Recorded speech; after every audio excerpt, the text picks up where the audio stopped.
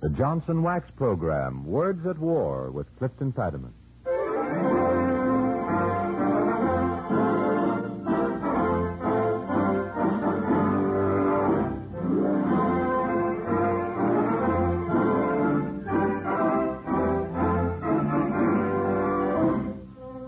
The makers of Johnson's Wax for Home and Industry, in cooperation with the Council on Books in Wartime, proudly presents Words at War, bringing you dramatizations of the most representative books to come out of this great world conflict.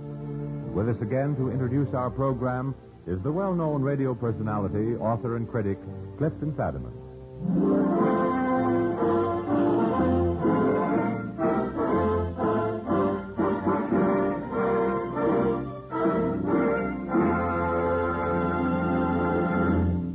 Fadiman, good evening. Tonight, the spotlight of Words at War swings to the far east and falls upon that reawakening giant of the Orient, China, ancient nation whose modern destiny is the vital concern of us all. After Jack Costello brings you a brief message from our sponsor, I'll tell you more about tonight's program. No program of better car maintenance is complete if it overlooks the paint job. Even if your car sits idle for days at a time, the finish needs looking after.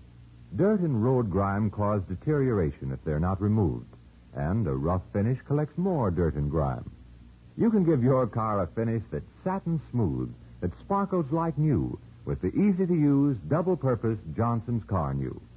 You may already know that Car New both cleans and polishes in one application. But most people don't really appreciate how easy the job is until they try Car New themselves on their own cars. Car New is a liquid polish. You rub it on, let it dry, wipe it off. Tie a string around your finger now as a reminder to buy a package of Johnson's Car New, spelled C-A-R-N-U. Will you take it from here, Mr. Fadiman? Thank you, Jack. Tonight, we base our Words at War on two new books. The first is Heaven Below by E.H. Clayton, which shows us China through the eyes of an American missionary and educator who lived there for 30 years. The second book is China Looks Forward, written by Sun Fo, whose father was Sun Yat-sen, founder and first president of the Chinese Republic. And together these books add up to a new and startling picture of China, combining the perspectives of an admiring foreigner and a sharply critical Chinese. Once we considered China none of our business. Now we know that what happens in China today and tomorrow is the business of everybody in the world. Is China really a democracy? Is it possible for China to go fascist? What does China propose to do about Japan in the post-war world? Just what kind of people are these Chinese anyway? Let's get the answers.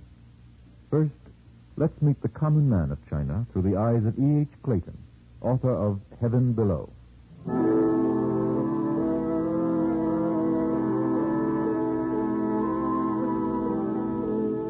We have come to live in Hangzhou, 120 miles from Shanghai.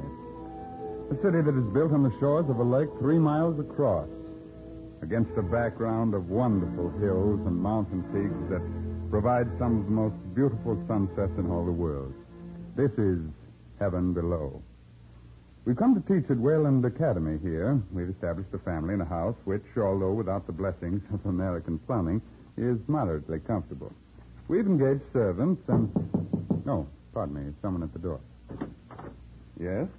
Mr. Clayton, I am neighbor, Mr. Lee. Oh, how do you do? I've been intending to drop over and... $1.50. I beg pardon? $1.50 for red candles and incense. Yes, but look here, I didn't order red candles and incense. Mr. Clayton, you have chicken in yard, also rooster. Yes, I have, but... Your rooster flies out of yard, sit on top of my house. This is sign of great evil. Huh? It is necessary to burn red candle and incense to ward off evil. $1.50. Oh, I see. Well, in that case, here, $1.50. Thank you very much. Good day, Mr. Clayton. Just a minute, Mr. Lee. Yes? I'm very glad to pay for the candles and incense this time, but I think I ought to tell you this. My rooster is a foreign rooster, and in my country, people do not consider it a sign of evil for a rooster to fly up and sit on a house. Oh, people most ignorant in your country. No, it's just that foreign roosters don't bring evil. So if my rooster flies up on the top of your house again, you'll have nothing to worry about. Oh, this could be so. I assure you it is true. I will tell neighbors of this, Mr. Clayton. Oh, thank you, Mr. Lee. I keep $1.50. Of course, you've already bought the candles and incense. Good day, Mr. Lee. Good day, Mr. Clayton.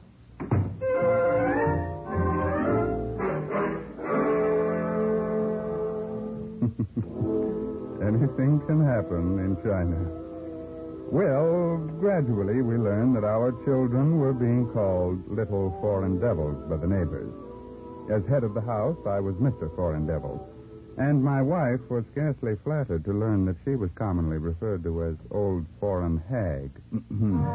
But our sense of humor was certainly equal to this. And it didn't lessen our growing affection for the people who were our neighbors. Wait a minute. What's that music? Let's have a look outside.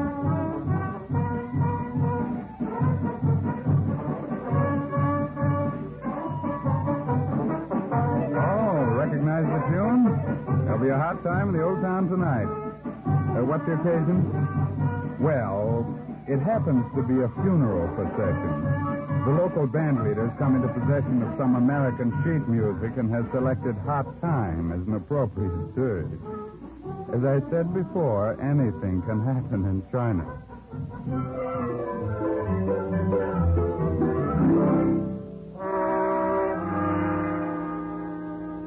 Now I want to tell you about a dinner I attended. The Academy was giving a banquet for one of our colleagues this evening.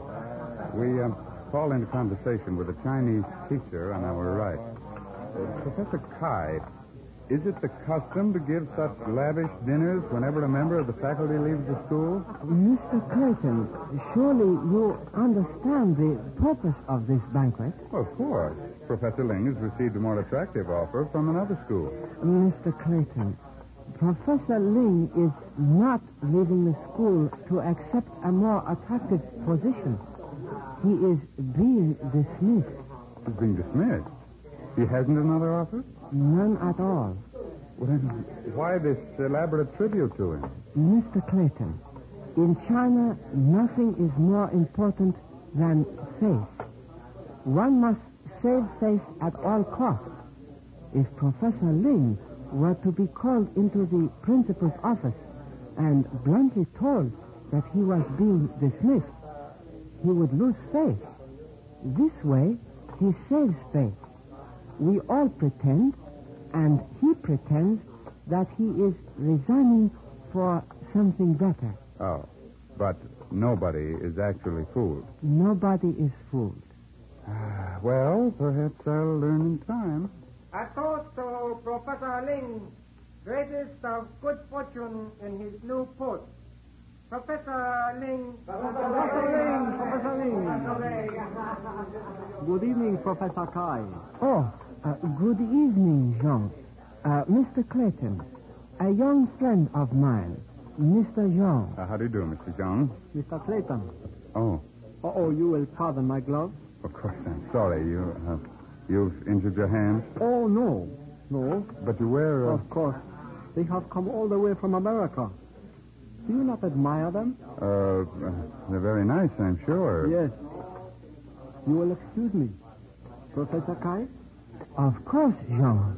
Mr. Clayton, to meet you has been the great honor of my life. Thank you. Mr. Clayton, Professor Kai. A young man of promise, Mr. Clayton. Oh, yes, of course. But, Professor Kai, you'll excuse me, but was that young man wearing rubber gloves, or am I... Of course he was wearing rubber gloves. In heaven's name, why? Oh, that is easily explained, Mr. Clayton. He wears them everywhere. You see, that young man is a student nurse in the hospital. He is provided with rubber gloves for his work. Oh, I see. But look here, Professor Kai, does he have to wear the rubber gloves to a banquet? Of course. sorry, Professor, to be so dull, but why? Mr. Clayton, let me explain. To that young man, his rubber gloves are his emblem of office. If he did not wear them on all occasions, how would people know that he held a position of such importance? Is it necessary that they do know? It is important to that young man, Mr. Clayton. It is his way of preserving faith. Say, I see. A toast to Professor Ling. Long life, many children, continued success in his new career.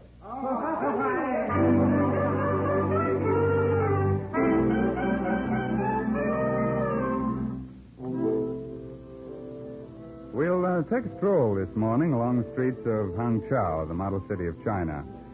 Oh, by the way, I just remembered an anecdote. It seems the Generalissimo once came to Hangzhou, our heaven below, and was disturbed by the condition of the streets.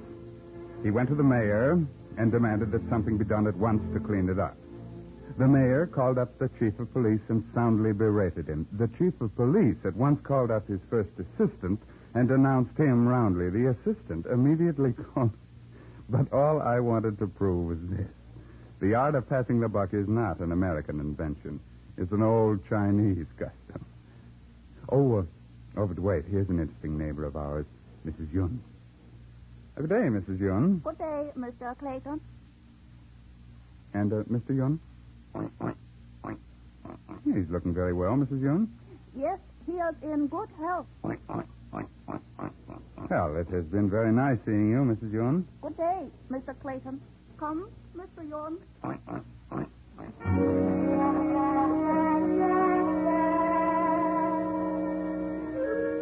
Nothing much of interest for that meeting, Except that Mrs. Yun's husband happens to be a pig. Once he was a man, of course, but he died a sinner, and according to information given by Mrs. Yun, rather by the Buddhist to Mrs. Yun, he was reincarnated as a pig. Mrs. Yun, as a good wife should, is looking after him now. Pig that he is.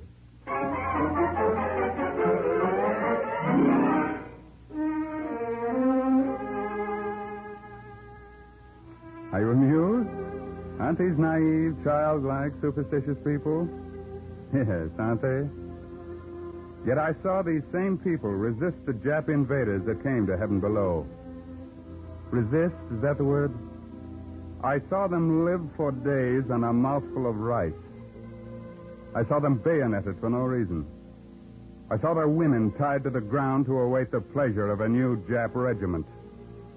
I saw them, starving though they were, fight the Japs like demons, fight with sticks and stones against machine gun and cannon, not for days, but for years. What manner of people are these? What paradox is this? Whose fault is it that ignorance, superstition, poverty, starvation has been fastened upon them for years? It is our fault. It is the fault of ourselves, the Chinese. Yes, we pretend to have a democracy. We pretend to be the People's Party. We, the party, represent less than 1% of the people. We do almost nothing to combat the mass ignorance of the people.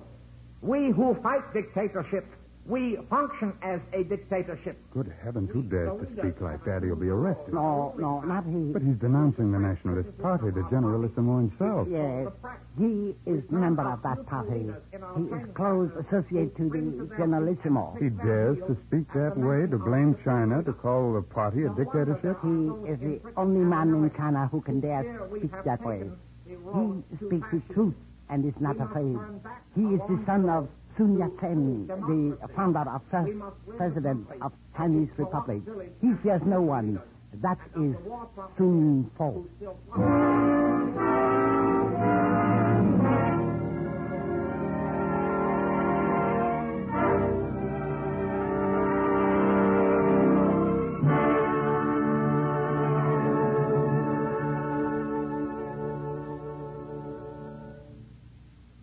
This is Clifton Fadiman speaking.